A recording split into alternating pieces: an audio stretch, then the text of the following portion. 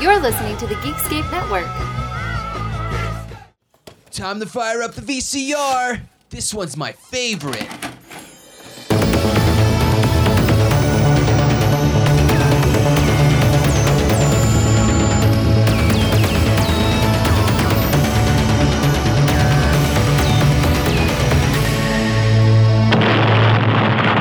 That was gold.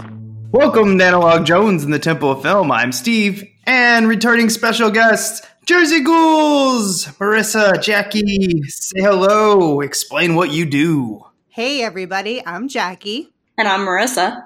And we're the Jersey Ghouls. We have a fangirl feminist horror podcast where we talk about film and culture and everything horror. Yeah, that's about it. And how you used to work at Hollywood Video, and it was awesome. Yeah. What I still maintain is the best job I'll ever have. Yeah. I worked at Hollywood Video for about 2 weeks before it shut down.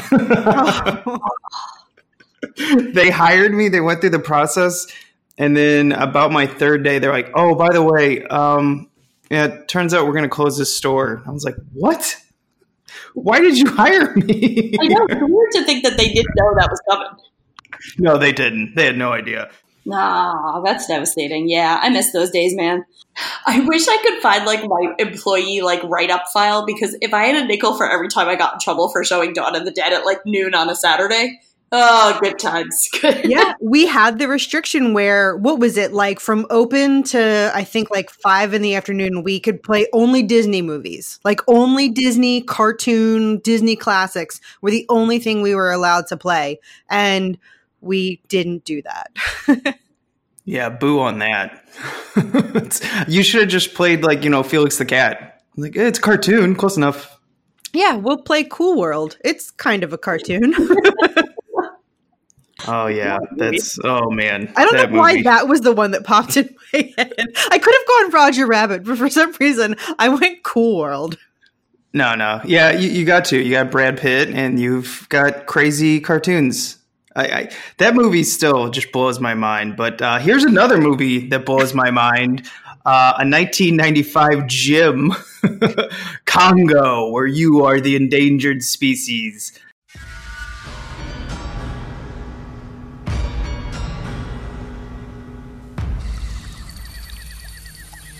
Activate the remote. In the race for the world's most advanced communications technology, a shocking discovery has been made. What was that? Lock your remote and give me a thermal reading result to 6.6. It will take 2 young scientists into the heart of the African jungle, where a secret hidden for 2,000 years holds the key to the future. This is Karen Ross. 81452, Houston, do you read? You used to work for the CIA, and now you're Travico. Some will come to it for science. This is a big deal, Charles. This is a big find. Some for fortune. A diamond mine of incredible bounty. And some to return home. She doesn't really belong anywhere, does she? No, she belongs here. Together, they will search. My boss, he thought I wasn't going to make it. He sent another expedition. Drawn deep into a mystery. Camp destroyed, people dead, a gray gorilla. No such thing as a gray gorilla. I saw one. And the more they discover, The same hieroglyphics over and over. the greater the danger. What do they say? We are watching you. Help me! Help me! Ah!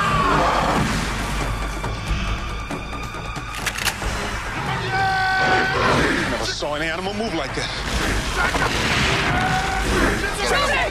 Shoot it! How intelligent are they? See, they're smart. They're too damn smart. Watch out! Go! We're getting out of here. What about them? Put them on the endangered species list. From the best-selling novel by the author of Jurassic Park. The myth of the killer ape is true.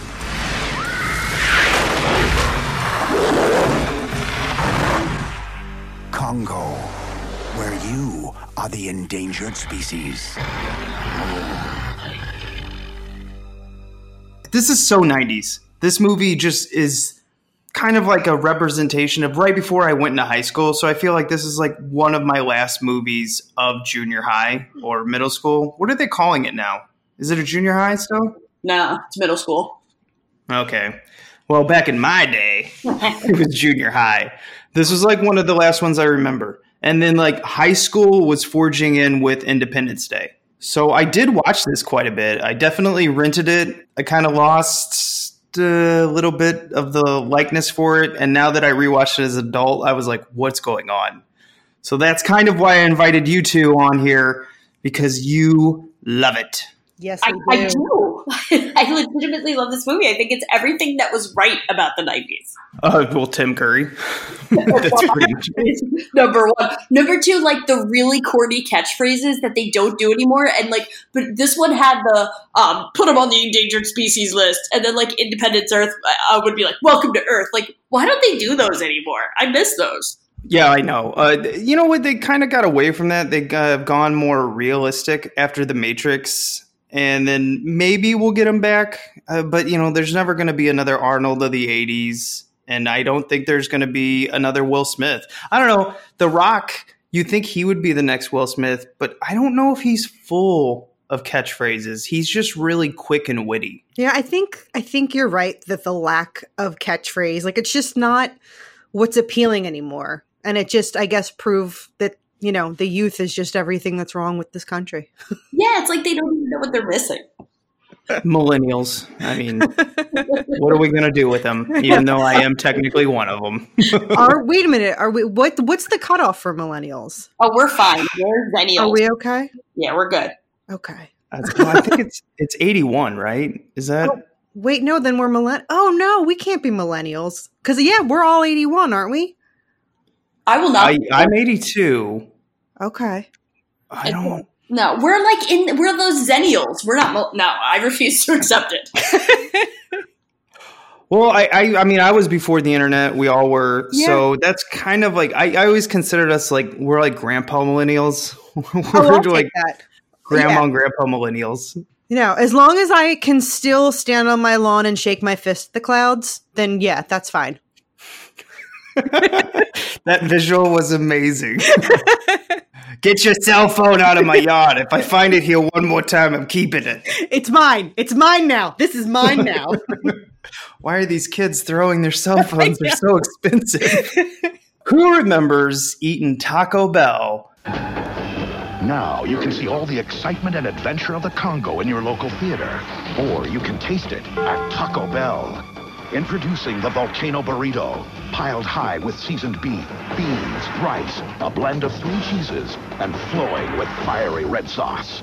If you're hungry for excitement, get the new Volcano Burrito at Taco Bell. But hurry, at just 99 cents, a taste eruption like this won't be active for long.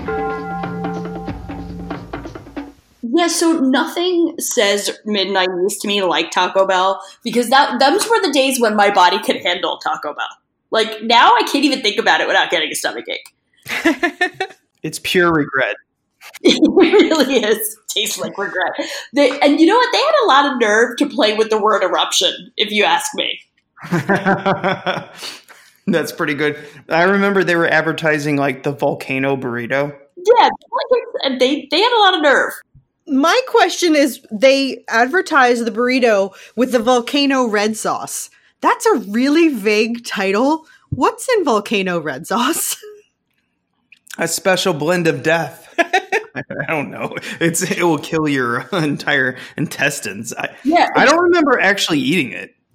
It's a nice blend of jalapenos, despair, and hopelessness, I believe. Yeah, I definitely didn't eat it. I was as a kid, and to this day still am, I'm a super picky eater where there's like 3 things at like every restaurant that I'll eat, and that's the only thing I'll ever get. So like I've only ever been like the Taco Supreme and like those little, like I said, those little twisty goo cinnamon things. That's it. You know, if something has beans on it, I'm out. I'm not playing games with it. So I certainly never have gotten a burrito. I have never eaten it. I just remember going in and being like, hi, taco.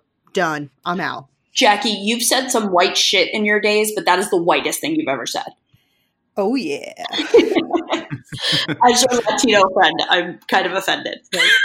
Do I get a participation trophy for that one? Everyone does. Don't be ridiculous. It's weird that Congo and Taco Bell teamed up so nicely. Who knew? Who knew? And they also had toys, which blew my mind because I don't remember them at all. I vaguely remembered the toys, but not anything concrete.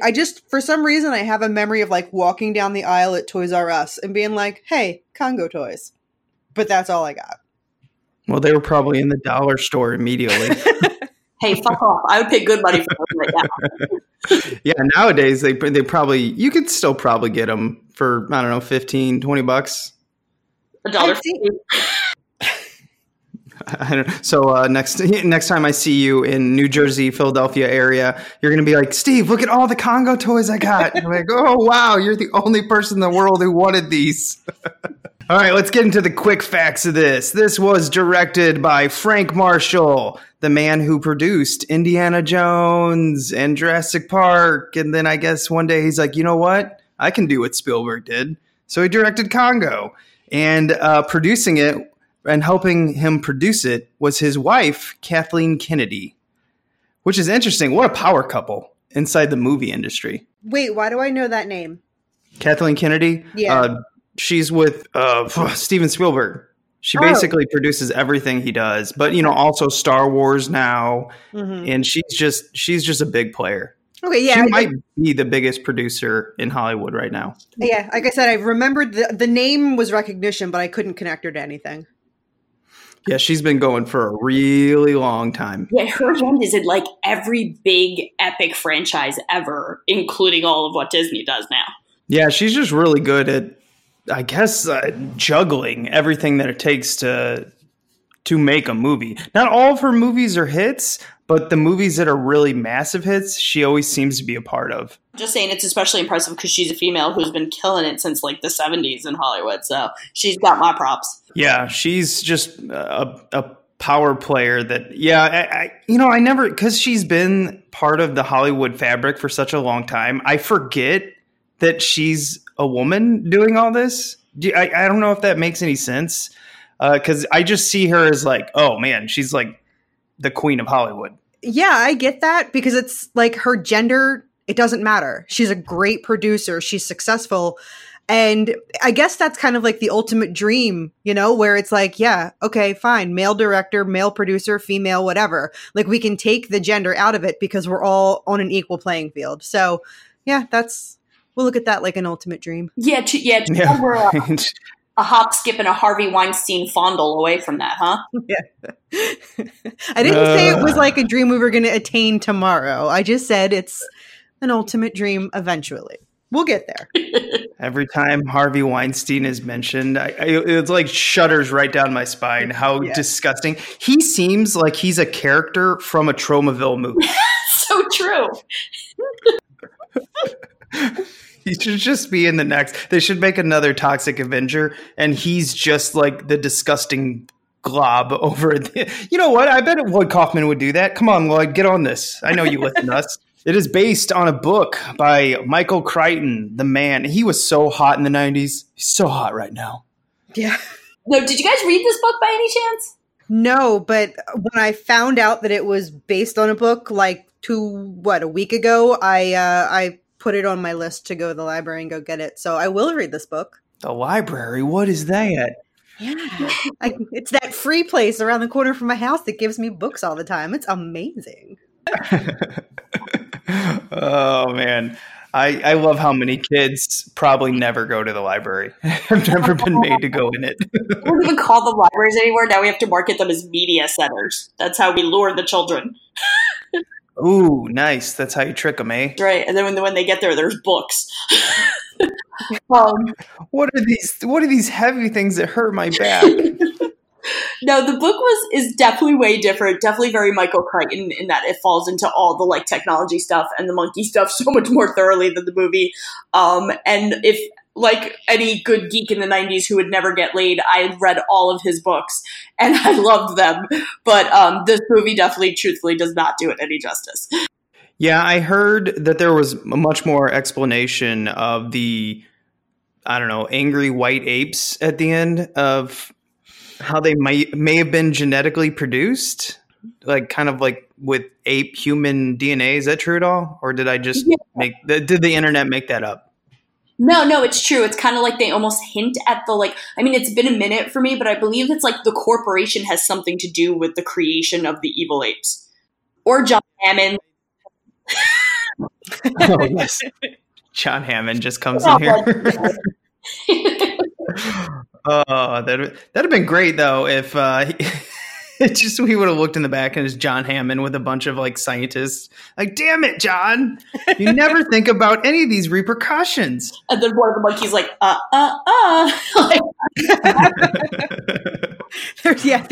There's like a gorilla that's got like the Hawaiian shirt and the glasses on. It's just so very Nedry. Now I want to watch Jurassic Park. Yeah. Now, I knew Michael Crichton came up with this, or he wanted to do this movie somewhere in the late 70s, but once he found out that he couldn't use live apes, he was like, nah, I don't want any part of this. And because apparently he was thinking about Sean Connery as the lead. As the lead ape? And I was thinking, no, as the... Yes, that would have been amazing. Sean Connery as Amy. No, he was going to be Ernie Hudson's character as Captain Monroe Kelly. And I was like, oh, that would have been nice in the 70s. A white man telling all these Africans what to do. I'm sure that would have played well. So I was like, ugh.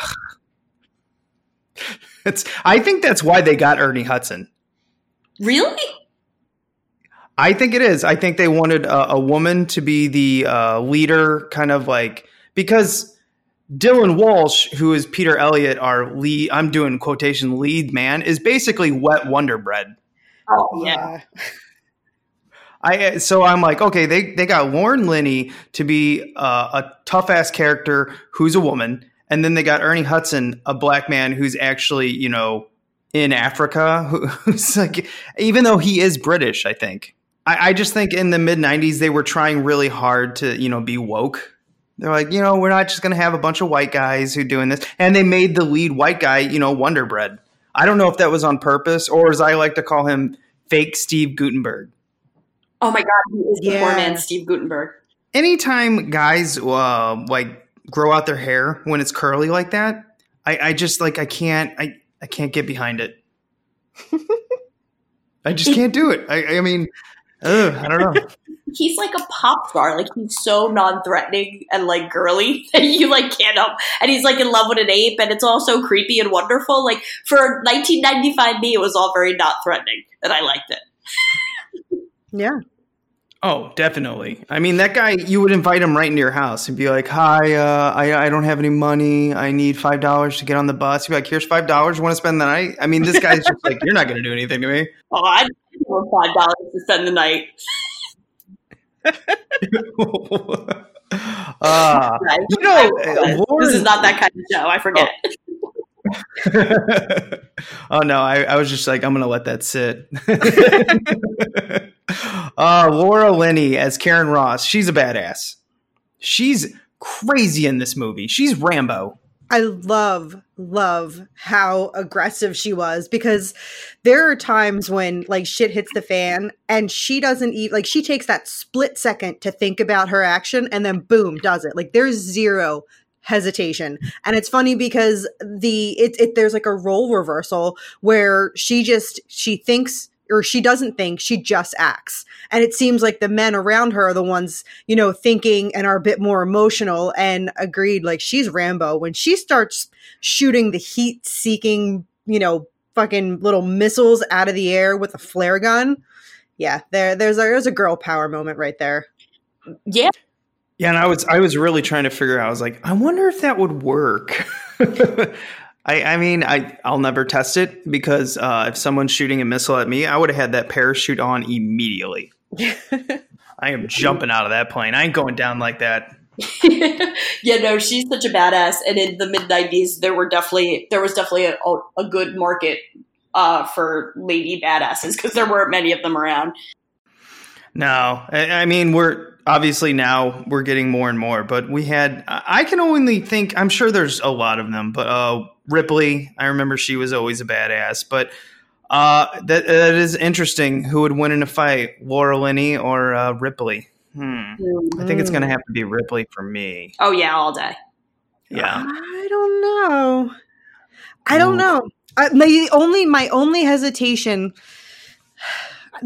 they're so equally matched. I was going to say that Laura Linney's character is so quick on her feet that like she might get an upper hand, but I don't know. I'm going to call it a draw and just say that that's a fight that I'd like to see. Wow. Oh, that's the next Fight Club. And maybe in mud. I don't know. Oh, Jackie. It had to go that way with you. I knew it. Hey, I didn't say like wet t-shirt. I just said mud wrestling. I don't know. We'll see. This is why we can't have nice things. Because Jake Gyllenhaal came to the party. Greatest screen name for a podcast ever. And then number 2, I already mentioned Dylan Walsh. I don't even want to talk about him. Ernie Hudson is, you know what? Ernie Hudson, every movie he's in, it doesn't matter. He's just great. I just like to watch him. Every time he's in front of the camera, I'm like, okay, this is going to be a good day. Yeah, same. He's a fucking national treasure. Yeah, I didn't think he could get cooler. And then you slap on that little English accent. I'm like, look at that. He just got cooler. I don't know, like cigars, whatever. I don't know what he was smoking the entire time, but we just did The Crow. And this is back-to-back movies where Ernie Hudson is basically smoking 80% of the time he's on camera. Holy shit, you're right. I just listened to your Crow episode. Yeah, he smokes a lot in The Crow. I mean, he's puffed. Now I'm worried for him. Yeah, he's so I'm thinking he's a real smoker. Well, he's like 90 years old right now, and he still looks like he's 40. Oh, yeah. He does not age. See? National treasure. The next man, Tim Curry. Oh. Tim Curry is a Bond villain who never got to be in a Bond movie. It's so true. That's such a perfect way to put it. You know, Jackie's going to shit on Tim Curry in this one, and I'm just going to say for the record that this all goes back to my incredible, what I can only call existential crisis in life, which is Tim Curry incredibly talented, or is he incredibly bad and just stumbles into decent roles every now and again? No, I think his voice is incredibly talented, and I think he's a showman. But I think you get movies like this where they were probably like, hey, Tim, have you ever met anyone from Romania? He's like, yes. They're like, because that kind of sounds like a cartoon character. It's Tim Curry. Just let him do whatever. No, I'm going to say that he's absolutely an extremely talented actor. And I think that he knows it and we all know it. So he can take roles like this where he's just able to like chew the scenery and just be as like off the wall and over the top as he possibly can be. And he can totally get away with it because he's Tim fucking Curry. But I mean, I also agree that he watched a whole bunch of Rocky and Bullwinkle and did the whole Boris and Natasha thing. And that's what he based the character on. Yeah, there's something painful about this. So when I was watching this, Sarah came up and Ernie Hudson's doing his accent. Then you had Tim Curry doing his, and she's like, "What? Why are they talking like that?" And I go, "Babe, it's called acting." And she's just like, "I can't stand their accents." It hurt her head, and then she went to bed and didn't finish the movie. And I was like, "Yes." I said I would have definitely smacked my husband if he was like, "It's called acting." Yeah, she just looked at it. I could tell from her face she hated it. So I'm like, it's called acting, babe. She's just like, no. Do you feel like if you don't have the nostalgia built in for this movie, it's painful? Like, that's the one lesson I learned from trying to make people watch it who had never watched it in the 90s. Also, Jackie might have ruined my life when she broke it to me that none of the gorillas are real. You didn't know that? Yeah. No, I went at least 10 years happily thinking Amy was a real gorilla somewhere in the myth. I mean, that would be a fantastically trained Amy. I really thought for years of my life. And then it wasn't, we like randomly watched it one night and they like broke it to me sadly and quietly. And I was devastated because I thought all these monkeys were real. And I've done extensive research on just how close we are to a monkey that will talk. Turns out not as much as you'd think. Yeah, I heard that most of the apes that were doing the sign language were basically, it was faked. Like, they're not actually communicating like you and I communicate. They're more like, oh, I know what this means, so I'd get a treat from it or something like that, but they don't actually understand what they're saying. It's very true. I was like, oh, those scientists faked it. It's true. It's all just classical conditioning, which literally fucking devastated me. So between finding out they were all CGI or robotic or whatever, and then learning that monkeys who can talk to me do not exist, I fell into a deep, dark depression for a few months. I'm not going to lie. I no longer have a reason to become a millionaire and get an evil army of monkeys. You know what? Well, this didn't devastate me. I was just so surprised that Joe Don Baker, who plays the R.B. Travis guy, who is just like acting his ass off. I had no idea that was actually supposed to be Bruce Campbell's father. Like, I just didn't remember this. And I've seen this movie at least 10 times. So when she was like, if you're just looking for this diamond and you're not looking for your son, you know, like, he didn't give a shit that Bruce Campbell died. Spoilers. I didn't know that. Did you two? Yeah. I thought they said something in the very beginning about No, it they being do. At your the son. very beginning. It Yeah. said, hey, Steve, this is his father. And I was like, didn't pay attention at all. Yeah, no, I got it. Oh, yeah. I mean, so- especially because it's Bruce Campbell. So I'm going to like hyper focus in on the TV with anything involving Bruce Campbell. And he has two first names. He's got Charlie Travis. Oh, yeah. He needs one more and he can be a serial killer. Just one more. Off topic. I was going to say, you know, I never knew why they always did that, like named all 3 of the names of the serial killers until recently. And it makes a whole lot of sense that, you know, there probably, you know, are other people out there with very similar name or with like the same name. So when you slap that middle name in there, you know, with John Wayne Gacy, there's probably other John Gacy's out there. And to differentiate, you got to slap the middle name in there. And I didn't know that. Is that really why they do it? Or they do it because they're all creepers who have really weird names? No, I thought they did it for like identifying purposes. I think it's like a chicken or the egg thing with the serial killer. But anyway, Congo. Anyway, distributed by Paramount Pictures, which I honestly thought Universal did this, but it came out June 9th, 1995. And it actually made money. This is what surprised me. It had a budget of $50 million and it made $152 in the box office. I thought this movie lost money. I thought it would be, you know, they spent $50 million and only made like 35. Yeah, but you have to look at it from the 90s lens. Like, to see this movie in the 90s, like, we're looking at it from today's perspective. I think to look at it from the time that it came out, this movie is amazing. It's not a Jurassic Park, but it's, you know, a level or 2 right below Jurassic Park. Agreed. With some defense behind it. Like, I was super into this movie in 1995, and I was like such a big film geek. Like, granted, there were a myriad of movies that came out in 1995 that were better, but this movie was a go back and watch over and over again for me.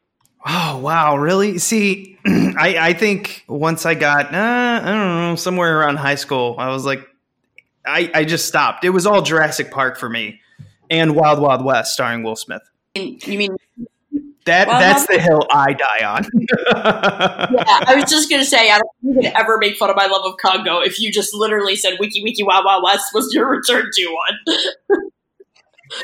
Oh, no. I have so many awful movies that I go back to. That's why with this one, when I was halfway through it, I was entertained. This movie entertained me. But there was so much in there where I'm like, why are we doing this? That it was more like, oh, I can't wait till you two come on here and then tell me why I should love it.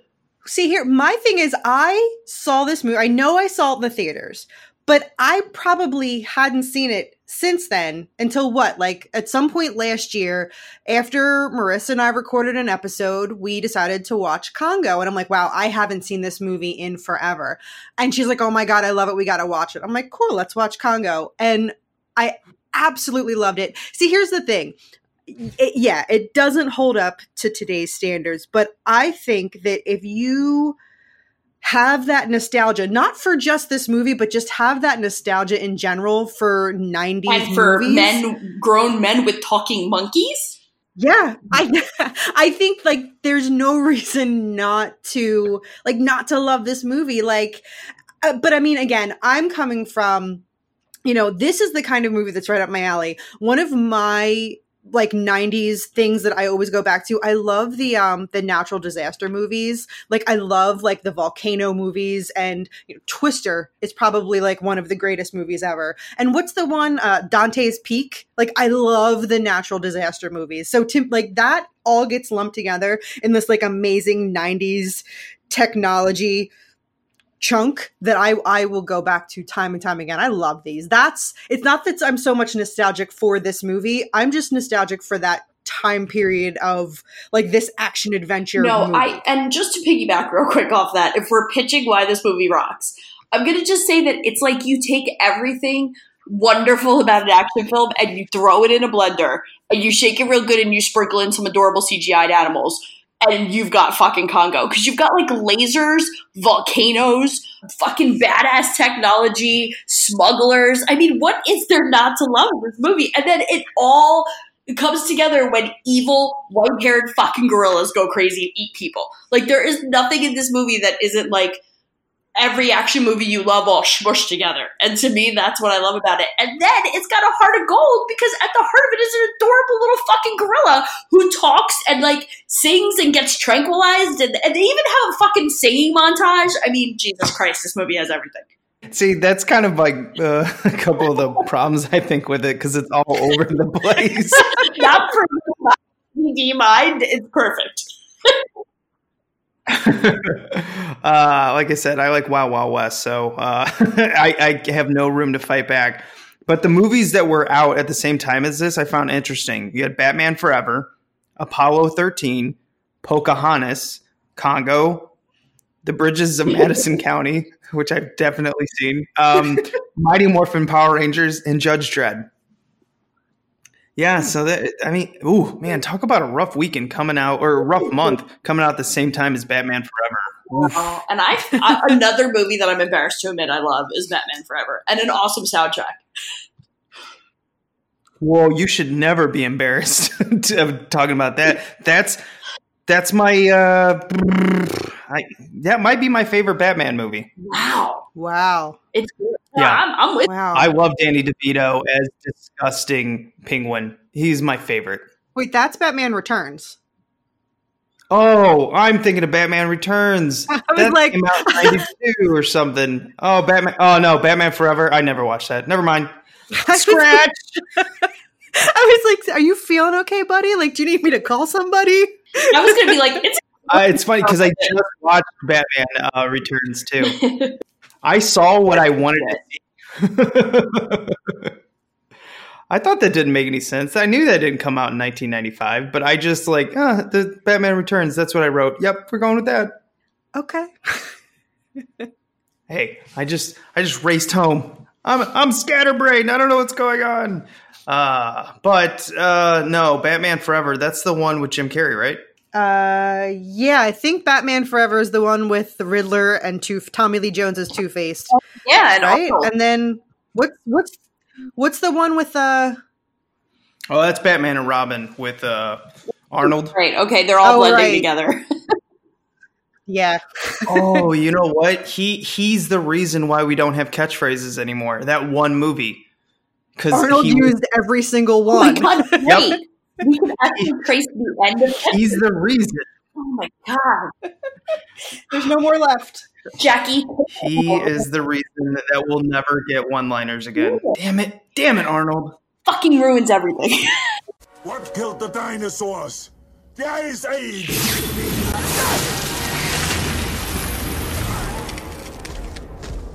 Stay cool, bird boy. So let's go into the box art. I mean, this box art's kind of cool. It's got the Congo name on the side of it, but I really like that it has like the...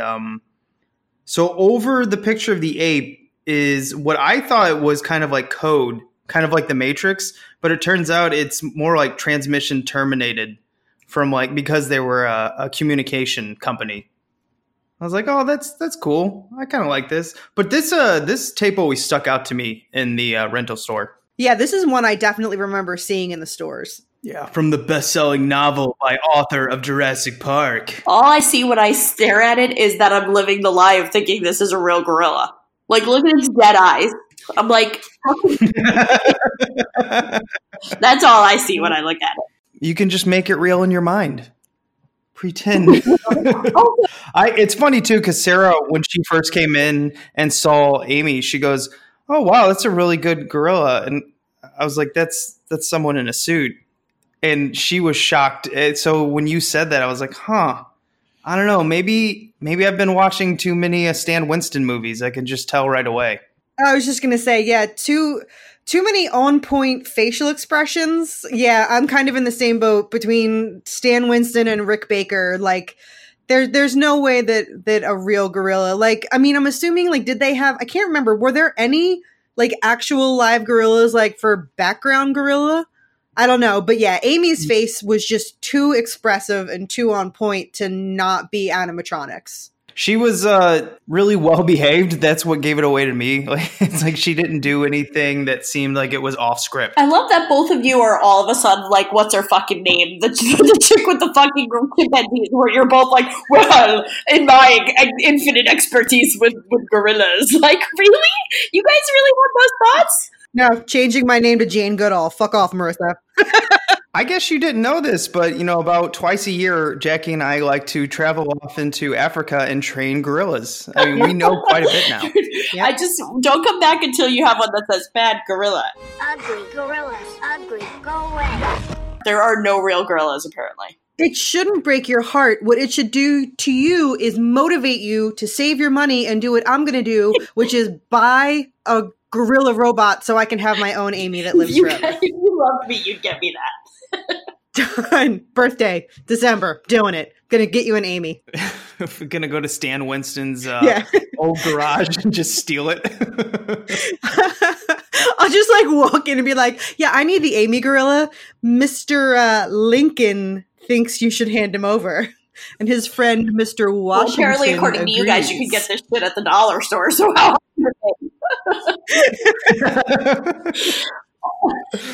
Oh no! It's no, not the Amy mask. That's way too good. That's at least $3. Yeah. I guess we'll read the description here really quick. There are so many like one-liners and quotes on this movie. There's 4. We've got from the creator of Jurassic Park, and then we've got, you know, where you are the endangered species. Plus, I have the PG-13 green sticker on this one, which is awesome. But it says breathtaking action, amazing special effects from Good Morning America. I don't know who said that, but okay. And then at the bottom, you are in for a treat. Peter Travers from the Rolling Stone. Wow. Thanks, Peter. Yeah. So he probably wasn't even talking about this movie. He was talking about something else. They're like, we'll take that. Let's see the description here.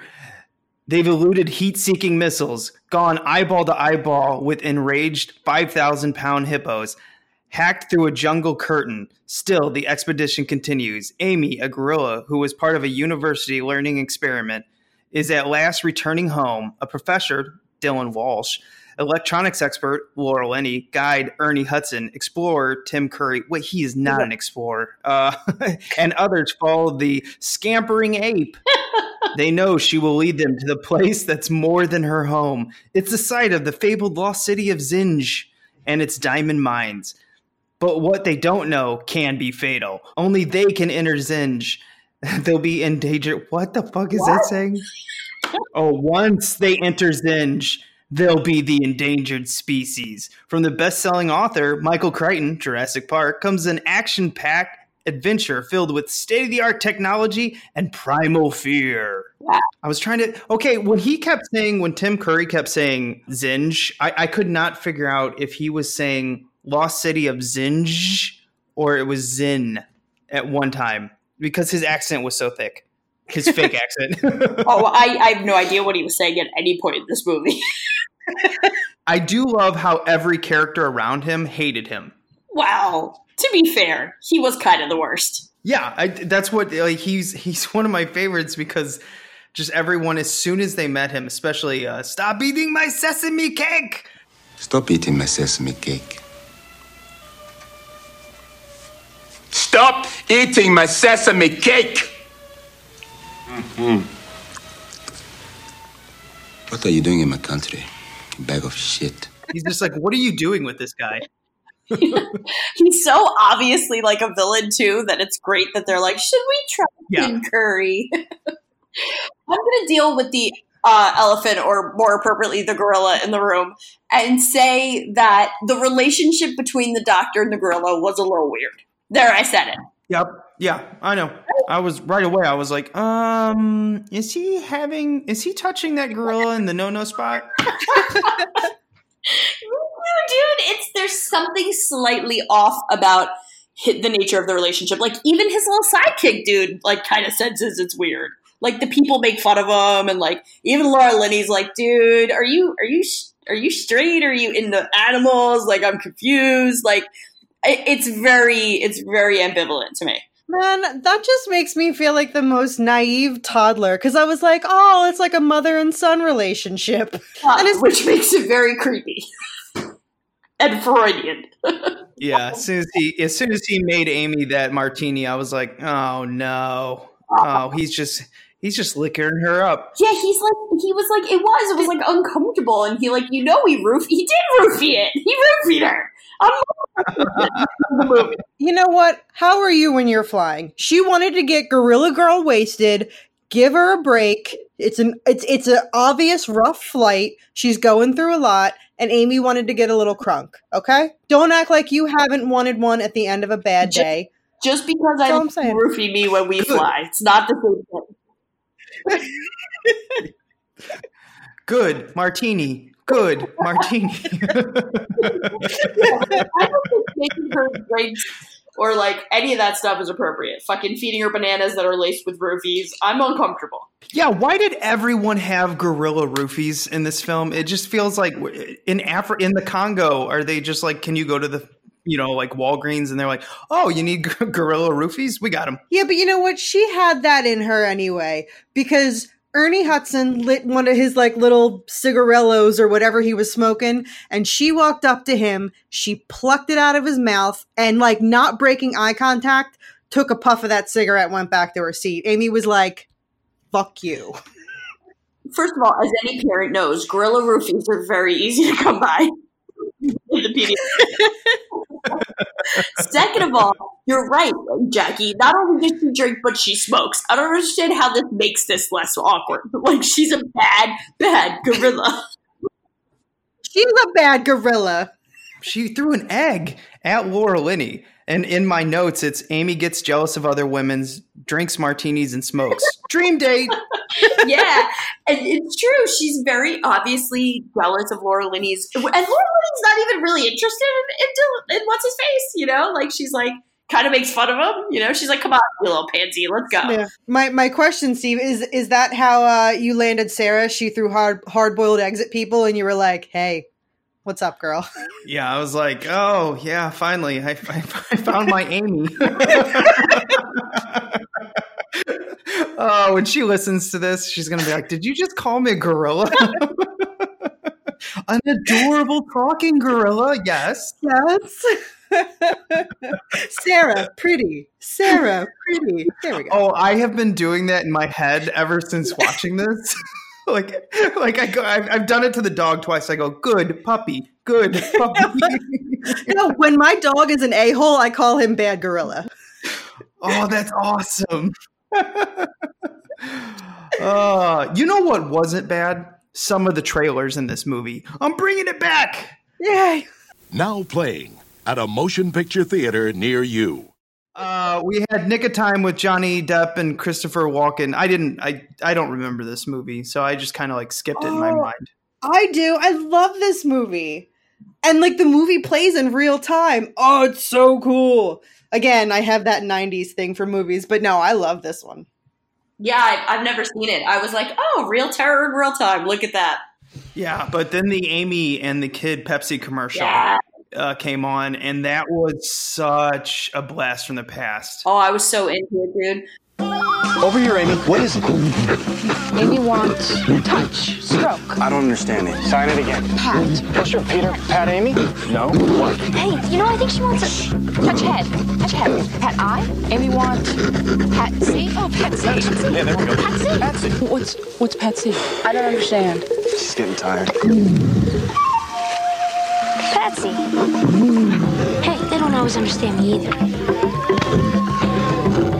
As soon as it came on, I was like, I don't even know the last time I had a Pepsi, but I want a Pepsi. Yeah, their advertising works every time. I don't even like Pepsi, and I wanted one. And also, you know, my initial reaction was, oh man, they shouldn't give that girl a Pepsi. But then I remembered she's drinking, smoking, roofing. This girl can hang. A Pepsi's nothing to her. I do love in your mind how she did all this, but when the Pepsi came, you're like, that's too far. My note is someone should call PETA, but only for the Pepsi, not for the alcohol. Oh, no. I just love the 90s commercials because it reminds me of being a kid. Me too, yeah, especially the Pepsi ones. Yeah, they were really good. I was hoping Britney Spears was in that costume, but she wasn't. And it's like you almost expect after that, we need to have either like a toy commercial or a Pizza Hut commercial. Or a Taco Bell commercial.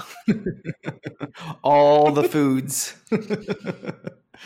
Next was Virtuosity with Denzel Washington and Russell Crowe. I've seen a lot of sci-fi movies. Never seen this one.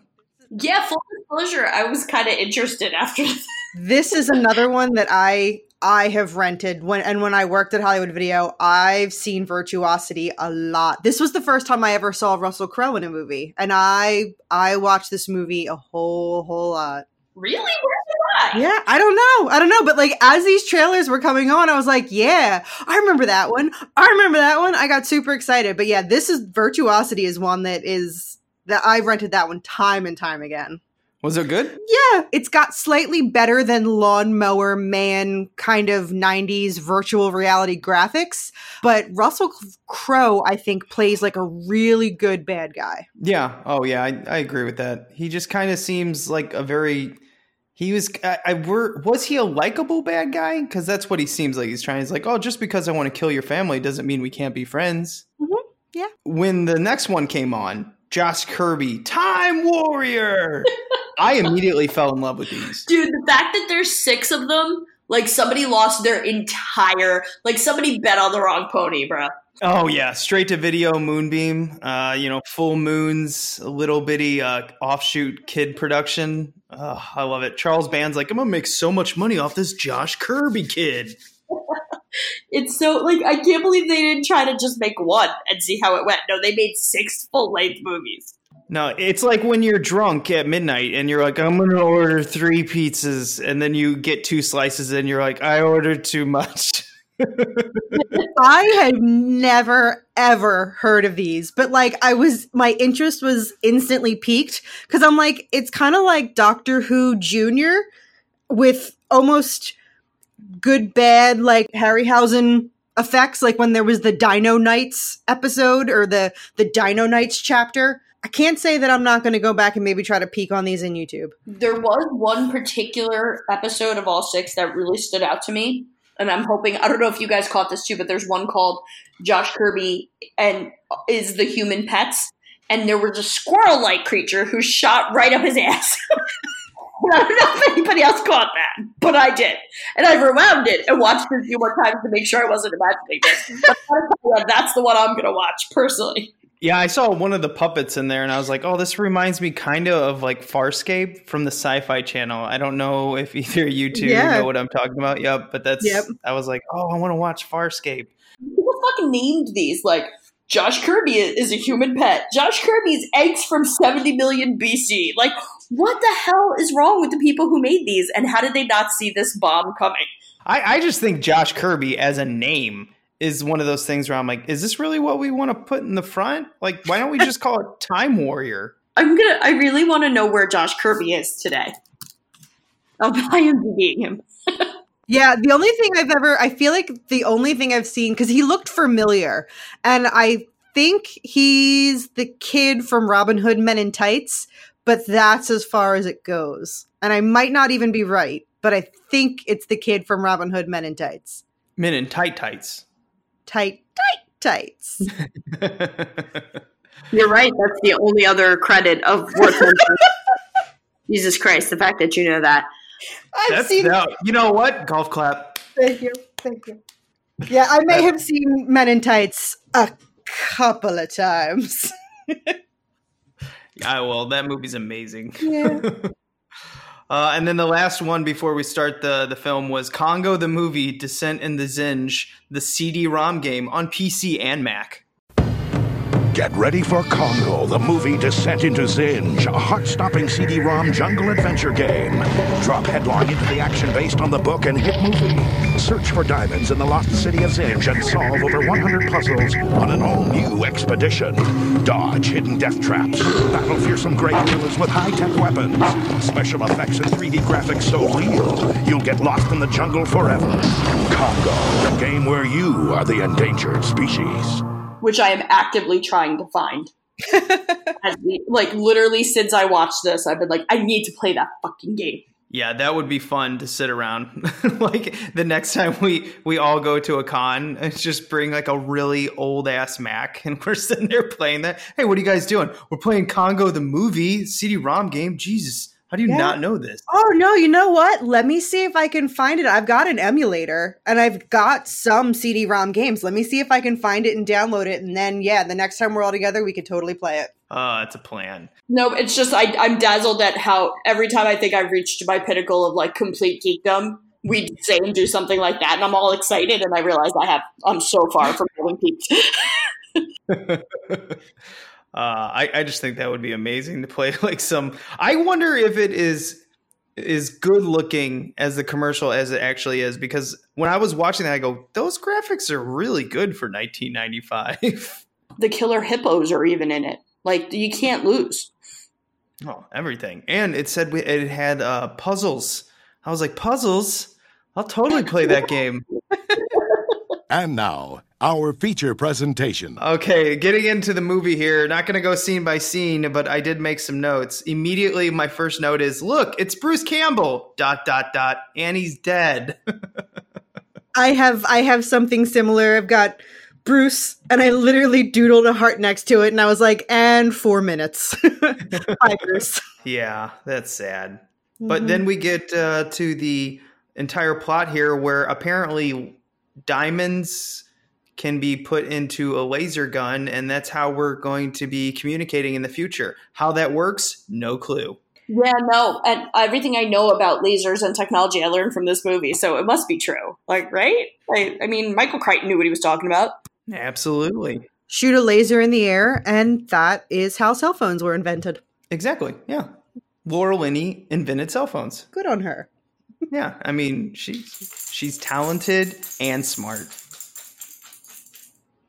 Let's see here. Oh, this blew my mind. So my next note is, hey, look, it's fake Steve Guttenberg. We've already mentioned that. And I go, and the guy from True Lies. And then I looked up that guy from True Lies, Grant Heslov. He won an Oscar for producing Argo. Oh. Yeah. I was like, wow, I almost feel bad for laughing at your character when you died. I know. There we go. I also made fun of Amy's voice in my notes, even though I still do go up to my dog and go, good puppy, good puppy. She's right here between my legs because she thinks I'm talking to her. Well, you've said good puppy enough. She's like, yeah, what's up? What's up? Any notes that you two had down that you wanted to talk about? Not really. No, I feel like we covered most of it. I do say that, like, the choice to bring Amy back to the wild feels right, especially because their relationship is inappropriate. Why didn't they try to put one of those talking suits on the evil guys? Maybe it was just all a misunderstanding. Probably would have been just like a drunk Chris Farley. They've been like, get out! It's like, oh, we can't really tell what you're saying. Oh my God, that would be such a great ending. Like, I don't know what you're saying, man. And then my other note is, who just packs a hot air balloon? Yeah, I was thinking that because they shot down a plane for entering their airspace.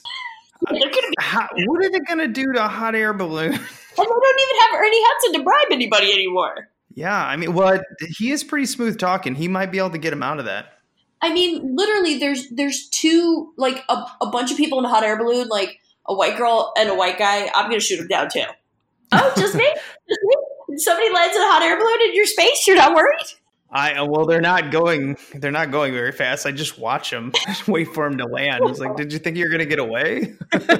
As they slowly descend. Yeah. I like the appearance of what's his name? Joe Pantaleone, Joey Pants from Goonies and The Matrix. Yep, and he was the man that could get everything, apparently. He went uncredited in this movie, and I was trying to figure out, I wonder why. Did he know that the critics wouldn't like it, or did he just show up one day and like, I'll just work for scale and just, I don't, because I mean, he's not exactly massive at this time. This is 1995. He didn't become really big, in my opinion, until Matrix. Yeah. Yeah, that's interesting. I didn't know he was uncredited. I feel like it's a big enough role. Yeah, I don't know why you wouldn't want your name on it. I mean, it's still a blockbuster film. Sure, the critics might not like it, but it made money. I would put my name on anything. Oh, God, yeah, me too. I put my way worse. I really liked how I guess the costume designer and props or whatever, I do enjoy that once they got into the jungle, somebody had the idea to make sure that Ernie Hudson was in khaki shirt and khaki pants and had a black backpack and a black gun. So he looked exactly like his character from Ghostbusters when he was walking through all the shots. There was a scene where I literally had to rewind it and go back because when I just was looking up, writing a note, I looked up, I thought it was him in his Ghostbuster suit from the way that the backpack, he's holding the gun. I was like, is that a proton pack? I'm like, is this supposed to be Ghostbusters? That went totally over my head. I didn't notice that at all. Now, I don't know if it was an intentional thing or not, or maybe I'm just a little Ghostbusters obsessed, but yeah, I saw a Ghostbuster when he was walking through. There was one scene, I'm just trying to remember what it is, but there was one scene when he's right in front of, after they get to Zinj, and he's about to walk into one of the temples, and it's very Ghostbuster looking. Well, right when they got to the temple, immediately I wrote down, is this Legends of the Hidden Temple? Because you could really tell it was a set. It was a nice looking set, but I don't know, a lot of it just really felt like they were in the jungle until they got into the Lost City. Fuck! First you tell me the gorillas aren't real, now you're telling me it's not a real temple? I don't think so. No, you're right. It definitely looked like the set of Legends of the Hidden Temple. I also, one scene that I always super liked before that, and I guess it's corny now, but as a kid I thought it was really cool effects, was when they set up that weird laser electric fence thing, and they shoot through it. That scene I always enjoyed, and I still do. I don't know. I think there's a lot of cool little special effects in this movie that maybe don't hold up so well, but were cool at the time. Yeah, turrets are always cool. Anytime you get into a jungle warfare and someone sets something like that up, like tripwires or anything like that, I love it. Yeah, they had such badass technology that felt so big and grandiose to me at the time. Yeah, and she brought so much. Bitch Capac. The one flaw, if I can even call it that I'll give this movie, is there was a scene toward the end after Laura Linney's character realized they're surrounded by the gray gorillas, so she uses the laser to cut them all down so they can escape. I will say that was the one moment that kind of took me out of it, because kind of like Steve, you were saying earlier how they put a little of too much of everything in this movie. That scene did kind of take me out, because there was kind of a little bit of a Star Wars lightsaber vibe that I got from it, and that almost kind of I don't want to say a sci-fi element, but for some reason that tech element of that scene took me out of it a little bit. I can't really put my finger on why, but it was just all pew, pew, pew, and then everything was happening with the laser, and gorillas are getting cut in half and cauterized wounds, and I don't know, that one kind of took me out of it slightly. Just a little bit. I will give it, this movie is 9.5 and not a 10 because of it. Oh no, I could definitely see how someone would look at that and then just stamp this a B movie. it just doesn't feel like it's part of this, even though right when she was cutting down those gorillas, I was like, whoa, that's awesome. But, there's a lot. There is a lot in this movie that I like also. I really like the angry gorillas, the manhunters, the white ape, whatever you want to call it. The costumes on that, I thought they looked great. Yeah, I did too. I thought they were really cool, practical, I guess costume effects. They were like, I was looking at all of them after Jackie shattered the illusion for me, and they're really cool work there. No, they brought in Stan Winston to do this because they found out that while the CG for dinosaurs a couple years before worked, I guess that scaly skin, but when it comes to fur, if you've ever seen Jumanji with Robin Williams, the monkeys in that are awful. And it's because at the time we just couldn't do fur. Yeah, that's some of the worst CGI. That's terrible. Yeah, it's really bad. So I'm pretty sure when they found out they couldn't do it, they brought in Stan Winston. And the costumes that he made are amazing. It's just really hard to do primates. I will admit that, I'm a sap, and I cry pretty easy. And that's, you're going to double down on that when it involves an animal in a movie. So I will admit that there was one moment in the movie where, I welled up with tears. And that was when Amy first got into the jungle and she sees the other gorillas and she kind of gives them the yo, what's up? And they kind of just look at her and walks away. And the camera is on her and she literally just gives the biggest, saddest gorilla sigh. I welled up with some tears. Just one, have that little pack on, because she would have been like, fuck you guys. I did. I couldn't help it. And then, of course, at the very end, when she's finally home and she goes off with her silverback hunk of love, I straight up cried. You know who else cried? The doctor guy. Yeah, he's never going to get another ape like that. I mean, Amy was 1 in a million. So true. That's where my emotional tetherings were. But Amy got a man fast, though. I was like, whoa, Amy, I don't know what you got, but you convinced Wonder Bread to love you. You got booze out of him. You got all the free, roofies you could get. I mean, and now she's got a silverback that every girl's going to be like, oh, who's this bitch? And she's like, I'm a bad gorilla. Oh, thank God we never got the Congo offshoot porno. Light bulb. Oh no, that's the other show that I do where I review VHS pornos. Yeah. Oh, that's right. Analog Jones and the Temple of Porn. No, the Temple of Poon. Oh, the Temple of Poon. That's right. Yes. Well, I can't remember. Who coined that? It was one of us. I think it was on my birthday episode, maybe? Yeah. It's one of us. I'm blaming one of us for that. Also, you guys are me again. I went on iTunes and Googled it. It's not real yet. Every time we talk about it, I get all excited and think we're finally going to make it. And then it's not real. You know what? This is no kidding. So porn on VHS is actually really expensive. I can see that.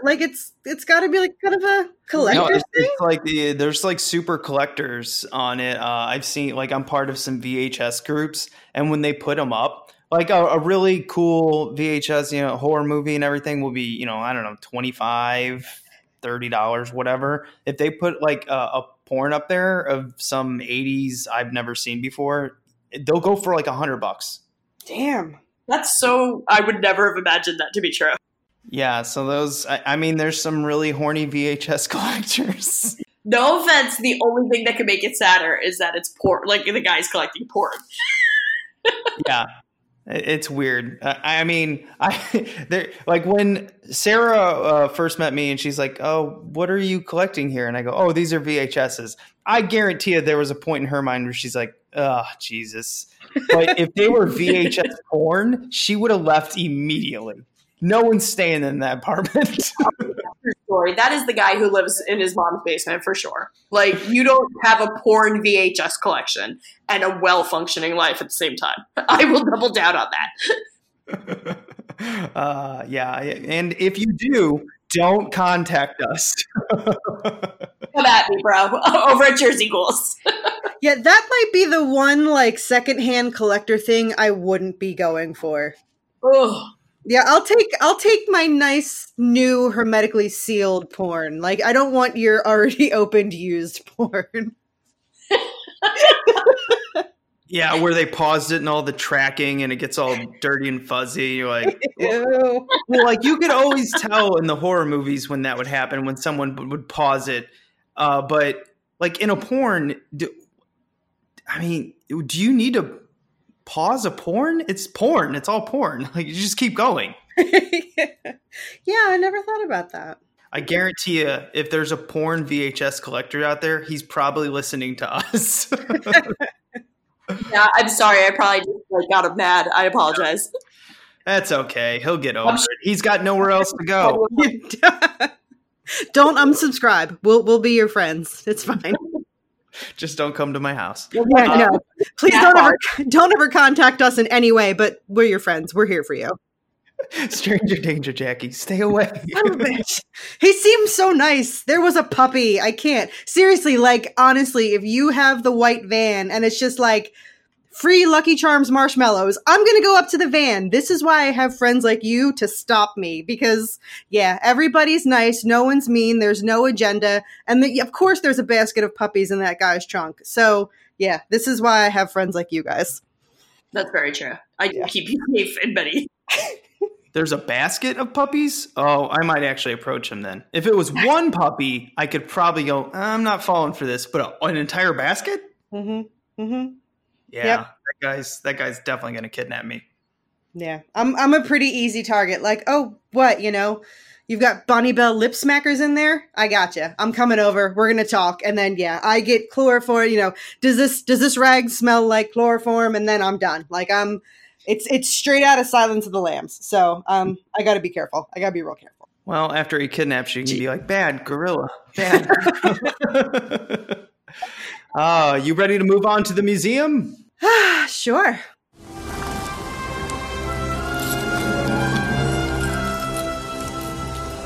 This is the second time I've had to reclaim my property from you.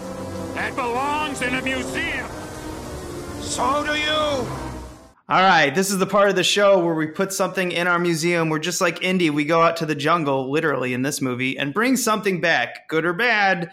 I'll start. I tried not to mention it that much, but I'm going to put the hippos in this, even though I don't know why a hippo would go all horror movie on, these guys. But man, when that thing came out of the water, I was like, wow, that's some impressive animatronics and practical effects. Yeah, I love that scene. And what I didn't know that, this is why I keep my husband around, it turns out hippos are very aggressive animals who would absolutely eat your face if given the chance. I'm going to put Amy's backpack and power glove in the museum because I've finally come to terms with the fact that this is a dream that will probably never come to life for me. I will never have an animal that has a talking pack. I've thought maybe a dog one day. Maybe I'd have my own gorilla like Amy, but I now know it will never happen. So I am going to give up that dream and put it in the museum. And I'm a sad gorilla. Well, I might add. But I'm letting go. I think if someone dressed up as Amy for Halloween with a power glove and a backpack and just walked around a party, sad gorilla, dry martini. Oh my God, Jackie, I have our next cosplay idea. I will be the gorilla if you be Laura Liddy. I will. I got khakis. I can do this. You know I'm in. I was a penguin last Halloween. All I need is khakis, a baseball cap, and a flare gun, and we've got our costume set. Or a laser gun. That's true. That's true. It can mow down angry apes, and it can destroy satellites. And I could be our living, breathing, talking Amy. This is going to be good. You're going to get some good photos. We're winning the costume contest this year, I'll tell you that much. So that's my contribution. All right, Jackie. We're saving the best for last. No, probably not, because I've already talked about it. But I got to put in Ernie Hudson's English accent. Because that was just every time he spoke, because I already love Ernie Hudson. And then he spoke with that, and it wasn't like, that kind of rough Cockney accent. This was like a really nice, light and flowy, like kind of Downton Abbey kind of accent. So yeah, just him and his khakis with his proton pack and his backpack and his English accent. So I'm putting his accent in the museum this time. And his air conditioner that Laura Linney gave to him. That's one of my favorite little bitty lines where she's like, oh, we got all this stuff. We even have air conditioners. And then she looks at him, goes, I know it's a bit much. And he goes, shit, I'll take one. There was one line to end this that I could not figure out why they left in the movie. Is when Laura Linney and fake Steve Guttenberg come out of their tents and all the monkeys are going crazy from the full moon. And they have that really awkward where he looks over at her and goes, ah! And like makes a monkey sound. And she just gives him the most awkward, you have no chance look. And I didn't understand why they left that in the movie. It just looks weird. You're right. That is so cringy. And I think they left it in to just remind us of what a big, awkward doof he really is. And how humans are obviously not his level for playing field. Oh, man, it makes me sad that, like, Amy is probably the only real chance at love he'll ever have. Well, not that I want to support your theory, but remember that when she asked him, like, why are you doing this? And he quoted, who was it? He quoted Thoreau or Walden or somebody. And he was like, basically, I'm lonely. He's really creepy. Yeah. I don't want him to be creepy. I want it to be a mother-son thing. Can we just pretend that it's not creepy and it's just like a nice friendship and they hang out on the weekends only? Sure. Okay. Nothing creepy about a grown man who's kind of in love with a gorilla. Yeah. You know he was playing smoochy face with her. You know it. They're playing hide the banana. Oh, no. That visual is not going away. I'm sorry. Oh, no, that's perfect to end on. Want to tell them one more time where they can listen to the Jersey Ghouls. Oh, man, now I'm afraid to tell them where they can find us. Go ahead. www.pornhub.com. No.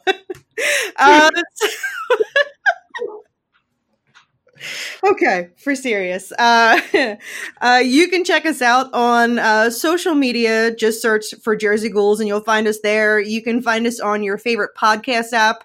I am sure we're going to be there. Again, just search Jersey Ghouls or go to our website, jerseyghouls.com, and there you're going to find our podcast, our blog, our movie reviews, and more. And if you want to listen to me take off my asshole/perv pants and put on my academic serious pants, check us out over at mesonscream.com, where we wax on about how horror is influenced by society's most pivotal moments in history, and we take it a little more seriously than we do over at Jersey Ghouls, for better or worse. And if you want to listen to Analog Jones, just figure it out. I don't really care. We don't do advertising anymore. It feels like the meaner we are to people when it comes to this, the more people just join us on YouTube and ask me stupid questions. I'm kidding, Jonesers. I love it. I love it when you guys email us. And you can rate and review us on iTunes. You can catch us on Podbean and a ton of other things to put in your ears and listen to our stupid jokes, our stupid dad jokes. That works. Oh, you can email us at analogjonestof@gmail.com. Thank you for listening. Jersey Ghouls, thank you for coming on. I know I've kept you for, it seems like, probably 2 hours. I'm not even going to look at the clock. I know it's long. No, thanks for having us, man. It's always so much fun. Yeah, it was an awesome time. Thank you again for having us on. Oh, yeah, this is awesome. And remember to be kind. Rewind.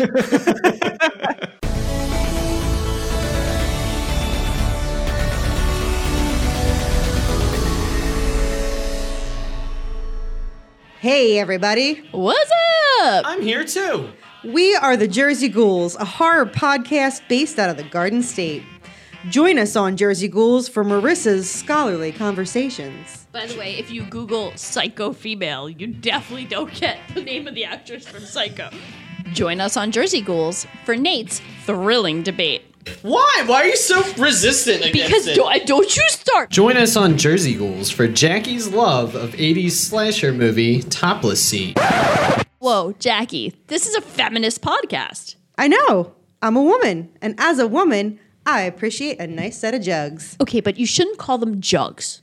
Hooters? Bazungas? Tatas? Dirty pillows? I like boobs too. Can I call them fun bags? No! We're the Jersey Ghouls. You can find us on social media by searching Jersey Ghouls on Facebook, Twitter, YouTube, SoundCloud, and iTunes. You can also find our blog and podcast on our website, jerseyghouls.com.